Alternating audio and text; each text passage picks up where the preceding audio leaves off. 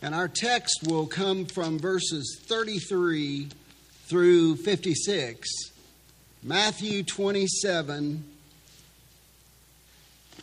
beginning with verse 33, as we look at the wonders of the cross. The wonders of the cross tonight. Paul said that the word of the cross is foolishness to those who are perishing, but unto us who are being saved, it is the power of God. You know, the story of the cross never gets old. There's so much to it. There's so much depth in it. And it at last becomes personal to the believer. So we're on holy ground, as they would say, with our text tonight as we look at the crucifixion of Jesus and the wonders of Calvary. We'll read the text there beginning in verse 33, and then we have 3 points concerning the wonders of Calvary. Beginning there in verse 33 of Matthew's Gospel, chapter 27. And when they came to a place called Golgotha, which means place of a skull, they gave him wine to drink mixed with gall, and after tasting it, he was unwilling to drink. And when they had crucified him, they divided up his garments among themselves by casting lots. And sitting down, they began to keep watch over him there, and above his head they put up the charge against him, which read, "This is Jesus, the King of the Jews." At that time, 2 robbers were crucified with him, one on the right and one on the left. And those passing by were hurling abuse at him, wagging their heads and saying, "You who are going to destroy the temple and rebuild it in 3 days, save yourself. If you are the Son of God, come down from the cross."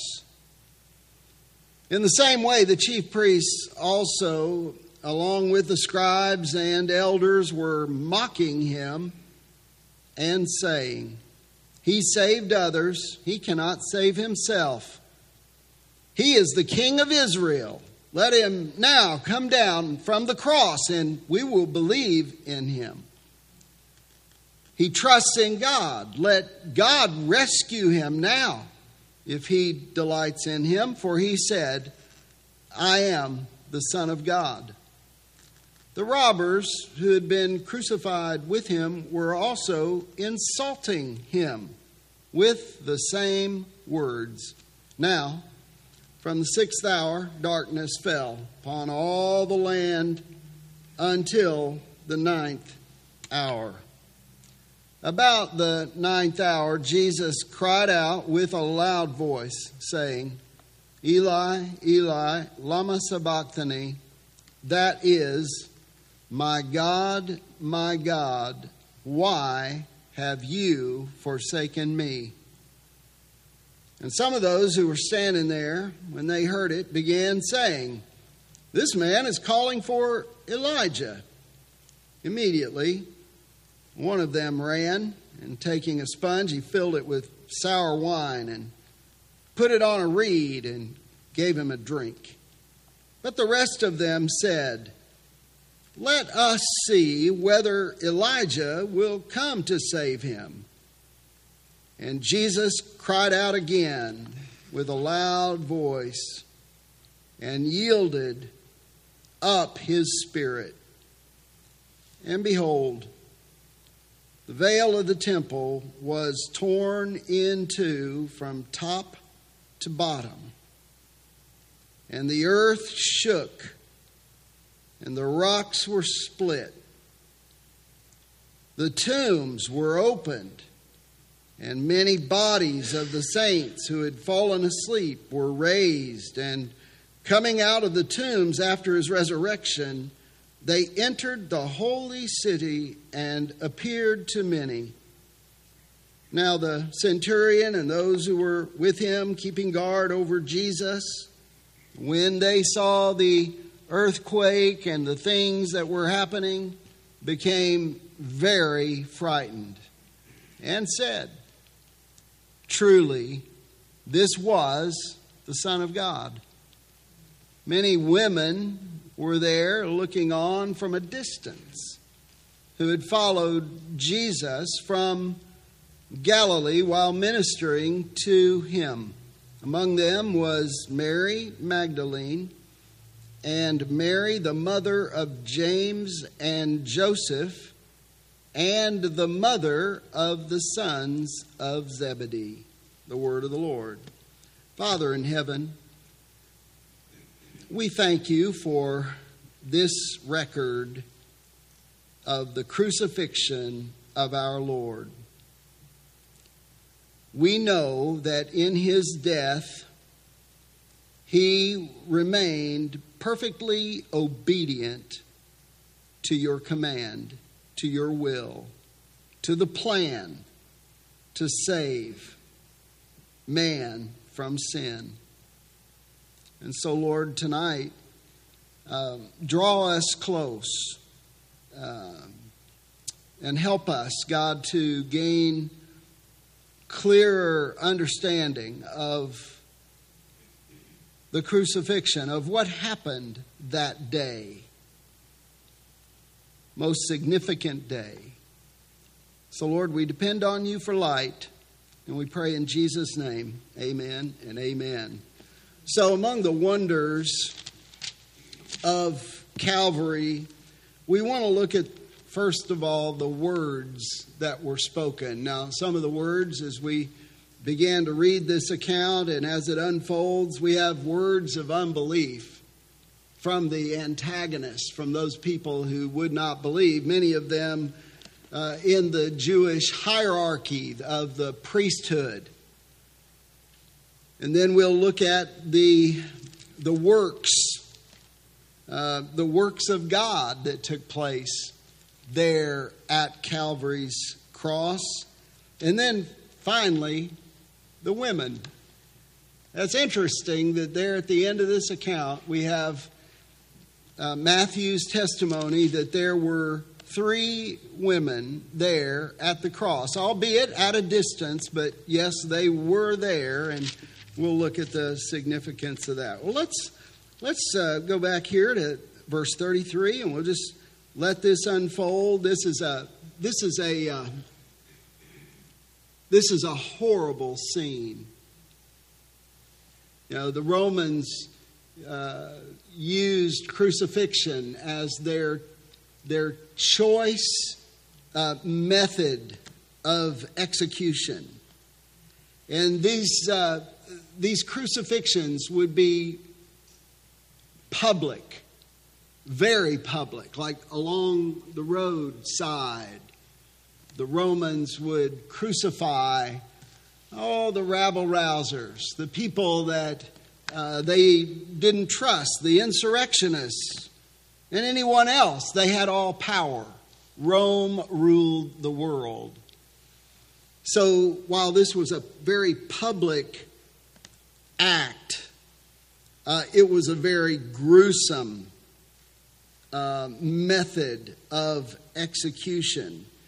So when we read in verse 33 that they came to a place called Golgotha, we are coming to a place that would excite the emotions of anyone. Your heart's going to beat a little faster. You may start to sweat. This is not, while it was an everyday occurrence, this is not something that you get used to. This was a most excruciating, agonizing death, nailing someone to 2 pieces of wood and then lifting them up into and the wood, that one vertical beam falling into a hole, and it was a spectacle.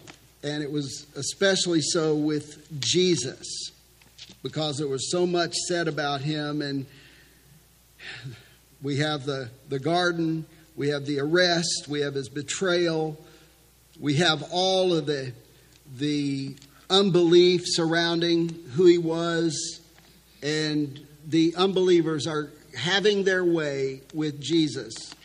So they come to the place called Golgotha, which means place of a skull.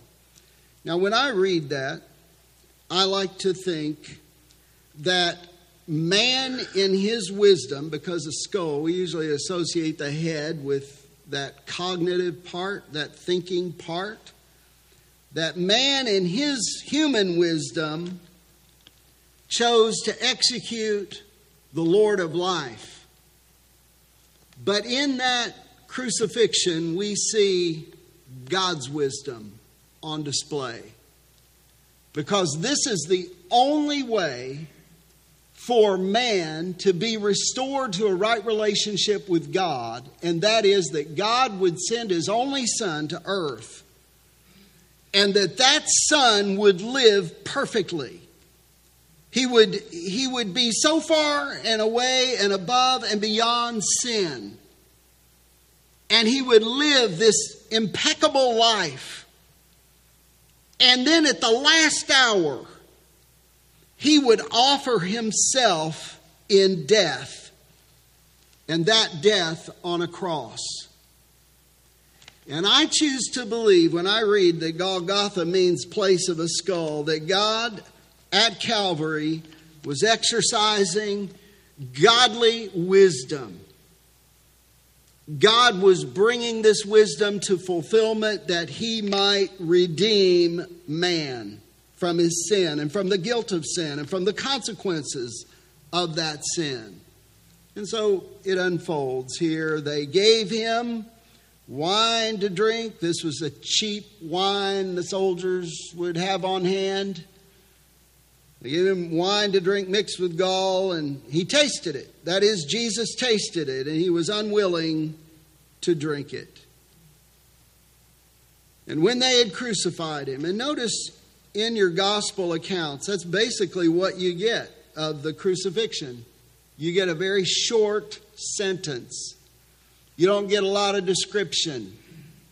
You don't get a lot of, how long the nails were, or how long were the beams, or you don't get that, because this was very familiar to them, and all you had to do was say one word. There they crucified him, and that tells you everything you need to know. It was an excruciating death.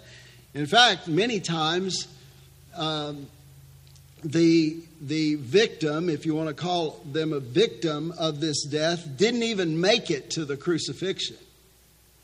I mean, they started out with the beating and the ripping away of the flesh with the cat o' nine tails that consisted of metal and glass tied together and many straps, and they would lay open someone's back, and with the blood and all of the blood lost, a lot of times they just didn't even make it to the crucifixion. But there Jesus is. And the Bible says here, and when they had crucified him. So he's going through this crucifixion. And they divided up his garments among themselves by casting lots. These soldiers, that was their detail. That was their job. There they are. I'm sure their hearts grew hard, would have to almost, toward this job that they had to carry out. The Bible says, in sitting down, I mean, they're through, right? They're basically waiting on Jesus to die. They sat down and began to keep watch over him there. Keep those soldiers in your mind. Keep that image in your mind, because they're going to experience some things today, on that day. And above his head, they put up the charge against him, which read, "This is Jesus, King of the Jews." Now remember, Pilate didn't like this at all. He says, don't do that. And we know from another account that this was written in 3 languages. So everybody would know Isn't God brilliant with this testimony of Jesus, his Son? The Bible says at that time 2 robbers were crucified with him, one on the right and one on the left. Luke records more detail than any other writer on these 2 robbers. But there they are. So there's Jesus in the middle. There's the 2 robbers on either side. And there's the soldiers. They're through with their gruesome work. The driving of the nails. All of this. And the Bible says that there were those passing by. So there's people there. And they're hurling abuse at him. And they're wagging their heads. Oh, look at this. You know, he had some big words, but he couldn't back it up, basically. Made all these claims, but look at him now. They're just making fun of him. Just wagging their heads, you know, as people do. And they were saying, you who are going to destroy, so we're talking about the words that were spoken at the cross. And these particular words are coming from those who do not believe. In fact, not only do they not believe, but they are antagonistic toward Jesus. You who are going to destroy. I mean, no words of sympathy, no prayers being said. They just say, you who are going to destroy the temple and rebuild it in 3 days, save yourself. If you are the Son of God, come down from the cross. And ironically, we know that Jesus could have saved himself. He could have called the legions of angels to come and rescue him. But isn't it interesting? If he had done that, he would not have been able to save anyone else. Because it took a death. It took a sacrifice. It took his blood shed on the cross for the sins of man, for anyone to be saved. But they're saying, if you're the Son of God, if you're truly the Son of God, if you are who you say you are, come on down from the cross. In the same way, here we go, the religious people. We have the passers-by, but now even the chief priests. In the same way, the chief priests also, along with the scribes and elders, were mocking him and saying he saved others. He cannot save himself. He is the King of Israel. Let him now come down from the cross, and we will believe in him. He trusts in God. They're even going to quote some scripture here. He trusts in God. Let God rescue him now if he delights in him, for he said, I am the Son of God. And then we find out more about the robbers here in verse 44. The robbers who had been crucified with him were also insulting him with the same words. So we have the soldiers are watching over Jesus, verse 36. We have the passers-by who are saying these ridiculous things to Jesus. And we have the religious elite. I mean, they can't even offer a prayer. They can't even offer sympathetic words. They can't even find his family, if they're to be found, and to offer some comfort. They join in the crowd. And here we have a crowd of unbelief. And this unbelief is expressed through their words of unbelief. The robbers were insulting him. The chief priests, the passers-by, they're all in it. They're all offering their ugly, unbelieving opinion about Jesus. But there are more words. As we read on down, you go down to 46, about the 9th hour. There's Jesus. We have words from Jesus. He cried out with a loud voice. What did he say? He said, Eli, Eli, lama sabachthani. My God, why have you forsaken me? The words of dereliction, we call these. Words that are deep in mystery. My God, why have you forsaken me? Well, at this point, you and I must remind ourselves that Jesus, according to the Scriptures, has taken upon himself the sin of man. He who knew no sin became sin, that by faith we would become the righteousness of God in and through his great sacrifice. Now we have to ask the question, how does a holy God look at sin? Well, we don't know.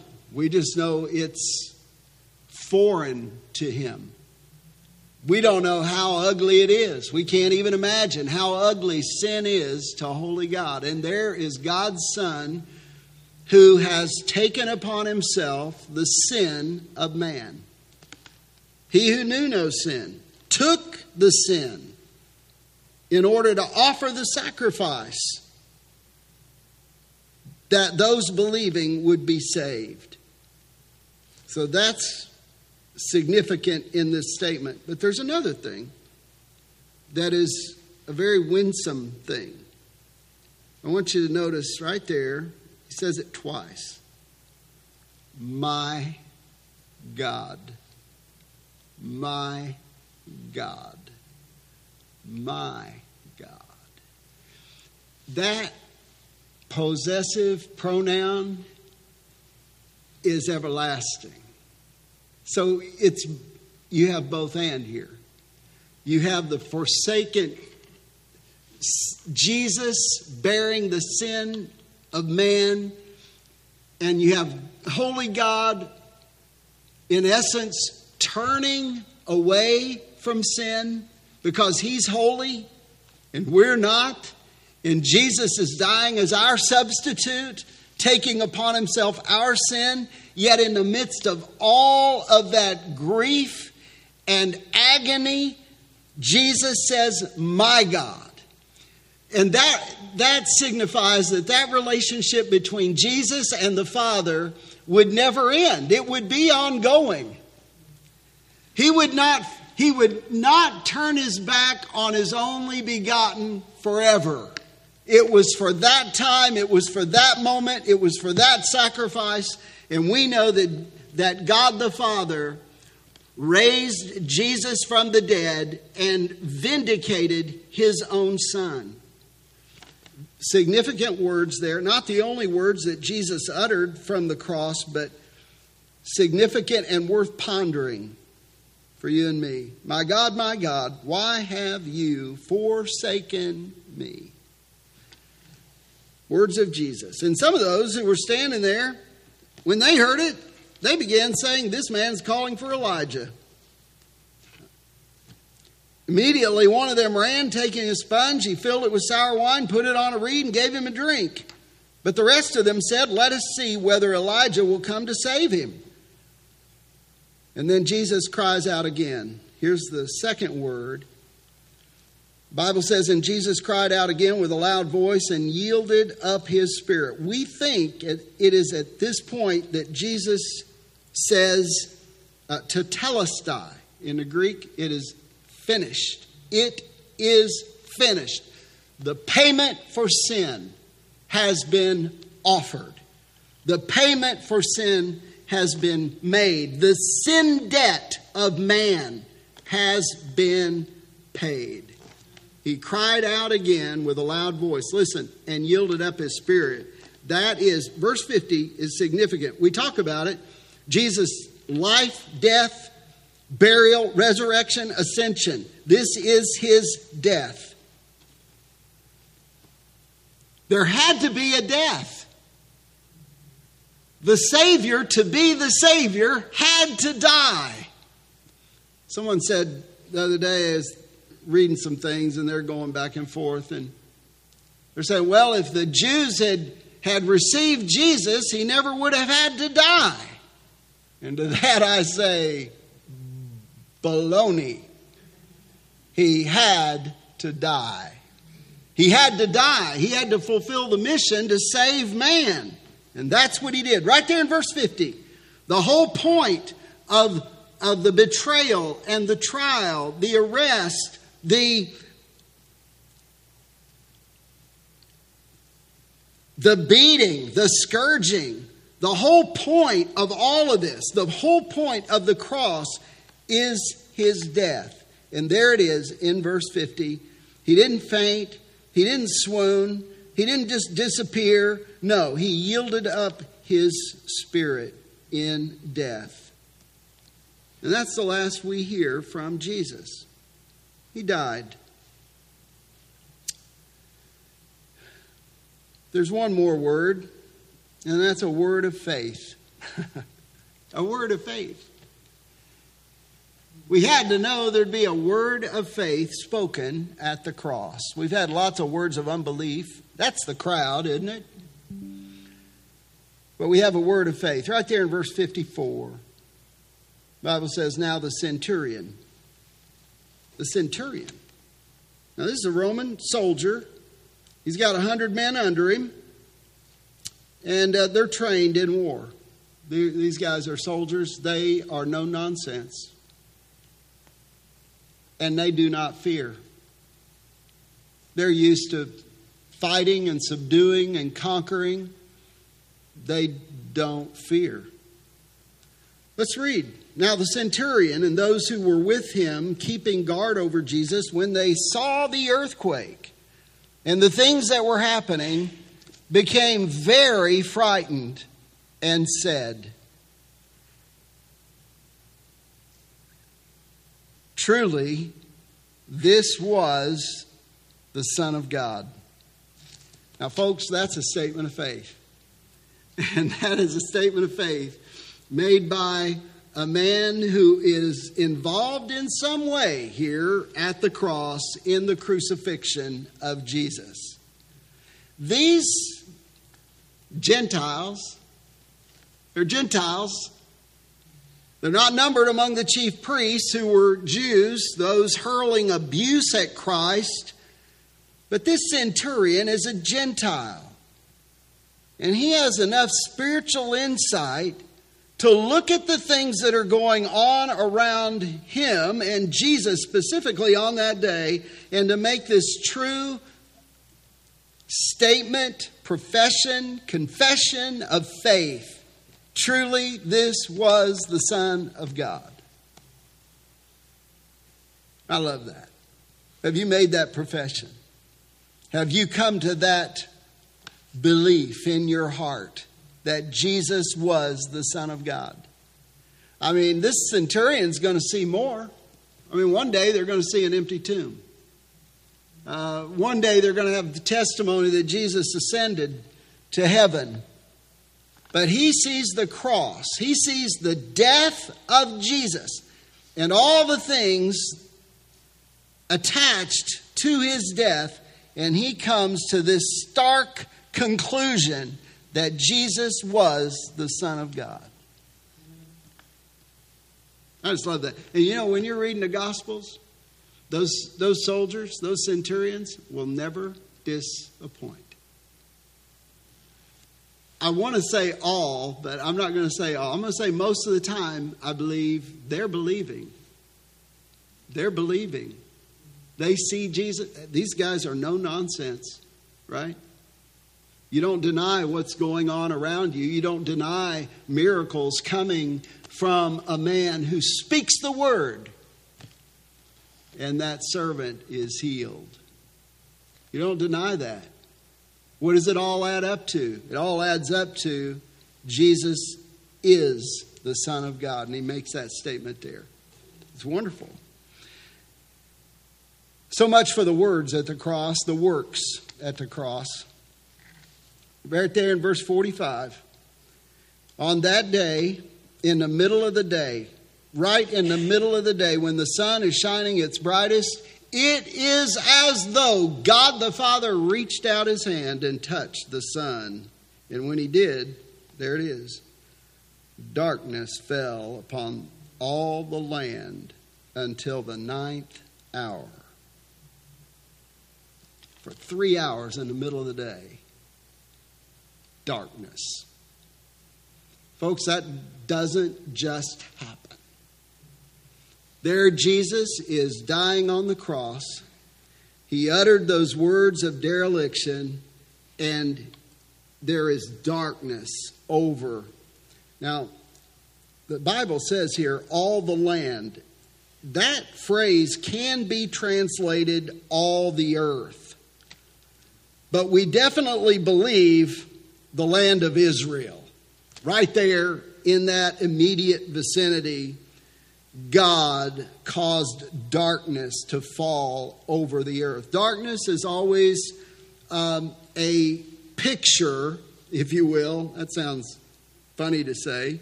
A picture of sin.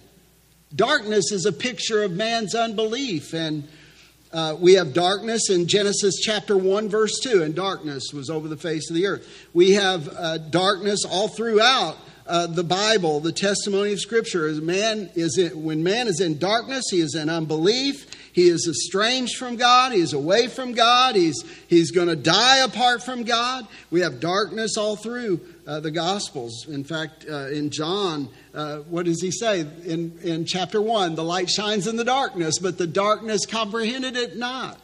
He came into his own, but his own received him not. Jesus, the light, but there's darkness. Why? Why was there darkness at midday? There's darkness at midday because Jesus is taking upon himself the sin of the world. And we read on. Down into verse 51. This one excites me. And behold. And I love that right there. And behold, you're reading the whole account, and I think we have one behold. And here it is. That's a big deal. So he says, and behold, the veil of the temple was torn in two from top to bottom, and the earth shook, and the rocks were split. Not only did God the Father touch the Son, made darkness, but the veil of the temple was torn in two from top to bottom. Now that veil, that was a thick veil. It doesn't just come apart. But I want to show you something I think is really, really neat. Go back to Genesis 3. We're going somewhere with this, and I want you to see it in your Bible. This is immediately after the fall in Genesis. So Adam and Eve fall into sin. They disobey God's command. They were deceived and they fell. And the Lord God made garments of skin for Adam and his wife, and he clothed them. What they had tried to do what for themselves? They'd tried to cover with leaves. And leaves won't do to cover man's sin. But at last, that's what man does. Trying to cover his tracks with leaves. Leaves won't last, but God made garments. Verse 21 of chapter 3. God made garments of skin for Adam and his wife and clothed them. God says leaves won't do. You got to have garments of skin. There has to be a death. And therefore, look down at verse 23. The Lord God sent him out from the Garden of Eden. So they were covered now, but they couldn't stay in the garden. The Lord God sent him out from the Garden of Eden to cultivate the ground from which he was taken. Right there in verse 24. So he drove the man out. And at the east of the Garden of Eden, he stationed the cherubim and the flaming sword, which turned every direction to guard the way to the tree of life. Now, if you go over here to Exodus 25, God never wanted these children of Israel to forget what they had lost in the garden. So in his instructions on the Ark of the Covenant, in chapter 25, verses 18 and following, we're going somewhere and we'll get there soon, but this is important. He tells them in the instructions, you shall make 2 cherubim of gold. Now I wonder what they thought of when they heard that. 2 cherubim. Oh my, they were the ones that guarded the entrance to the Garden of Eden so that Adam and Eve couldn't return. They guarded it with a flaming sword. God's wanting to remind them, listen, in your worship, you're always going to remember what you lost. And you can't get it back. But what we're reading now, tonight, is how we get access back, access to God. Worship is restored. It's through Jesus. But look at this. You shall make 2 cherubim of gold, make them of hammered work at the 2 ends of the mercy seat. Make 1 cherub at the one end and 1 cherub at the other end. You shall make the cherubim of one piece with the mercy seat at its 2 ends. The cherubim shall have their wings spread upward, covering the mercy seat with their wings and facing one another. The faces of the cherubim are to be turned toward the mercy seat. You shall put the mercy seat on top of the ark, and in the ark you shall put the testimony which I will give you. There, what's the Lord say? I will meet with you. But you know and I know there had to be a sacrifice on that mercy seat. There had to be the blood sprinkled on that mercy seat. And all of this points to Jesus. There I will meet with you, and from the mercy seat, from between the 2 cherubim which are upon the ark of the testimony, I will speak to you about all that I will give you in commandment for the sons of Israel. And then all you have to do is turn the page to chapter 26 and verse 31. Instructions about the veil. I wonder what he's going to say. There it is. You shall make a veil of blue and purple and scarlet material and fine twisted linen. It shall be made with cherubim, the work of a skillful workman. And sure enough, in that material, every time the high priest, and he could only go in the Holy Holies 1 day a year. Once a year, he could enter the Holy of Holies. And only the high priest. But what was he looking at? Yes, a veil, a divider. But on that veil was a picture of 2 cherubim. And those 2 cherubim always reminded the children of Israel what they lost in the garden. But what happened when Jesus died on that Good Friday? Well, we just read it. The veil of the temple was torn from top to bottom. Who did that? God did that. Why did he do it? Because his son offered the perfect sacrifice for sin. And in doing so, he opened the way for us to enter his presence by the blood of Jesus, by that sacrifice, by his resurrection, and worship him. True worship has been restored in Jesus, specifically through his death on the cross. What did Jesus tell the Samaritan woman? She had all these questions about worship. Jesus said, nope, not that mountain. Nope, not that mountain.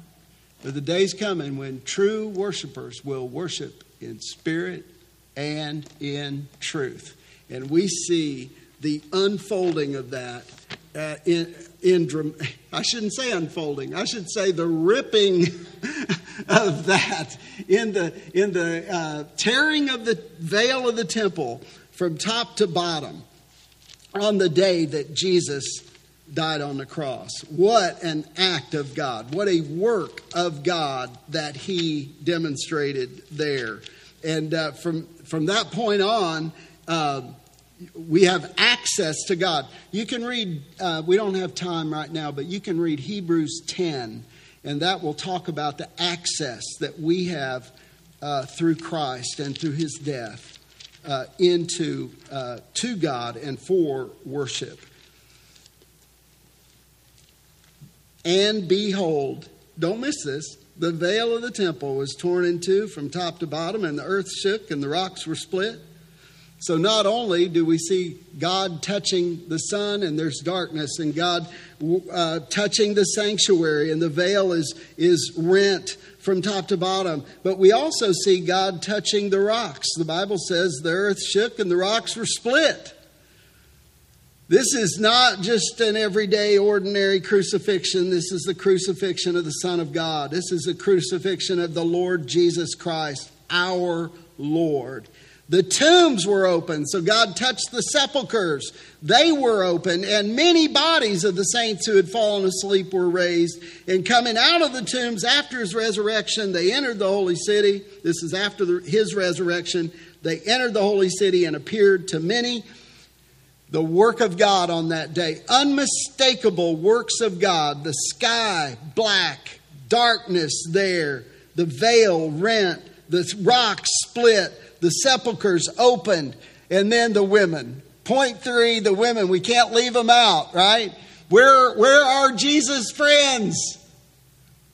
Where is Peter? Where are they? Well, we have no record because the women were at a distance. Right there, many women were there looking on from a distance. And we think possibly they're at a distance because they don't want to be caught up in what was going on right there at the foot of the cross with all the abuse that Jesus was taking.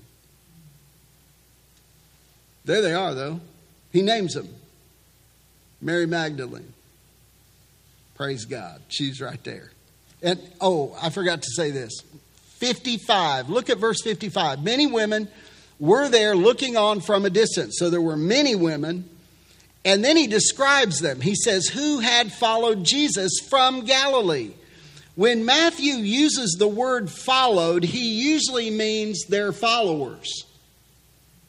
Otherwise, he wouldn't use the word followed. So we're thinking these are believing women, and they are there. Their presence was noticed. Their presence was documented. And while there were many, he names 3. Mary Magdalene, Mary the mother of James and Joseph, and then the mother of the sons of Zebedee. We believe her name is Salome that Luke refers to in his gospel. And there you have the wonders at Calvary. The day Jesus died and the real beginning of his glorification. Father in heaven, thank you for the time together tonight. We stand, Lord, before you in amazement at the lengths that you went through to save us. And we feel like the psalmist that said, who are we that you would take thought of us? But Lord, you sent your only begotten to die for us. We thank you for his substitutionary death on the cross, that he died a death that we deserved, that he took our place, and he suffered and died, and he absorbed the Father's wrath on sin. So Lord, thank you. We can just say thank you, and we want to express that we love you, but we thank you for first loving us. Help us to follow you more closely.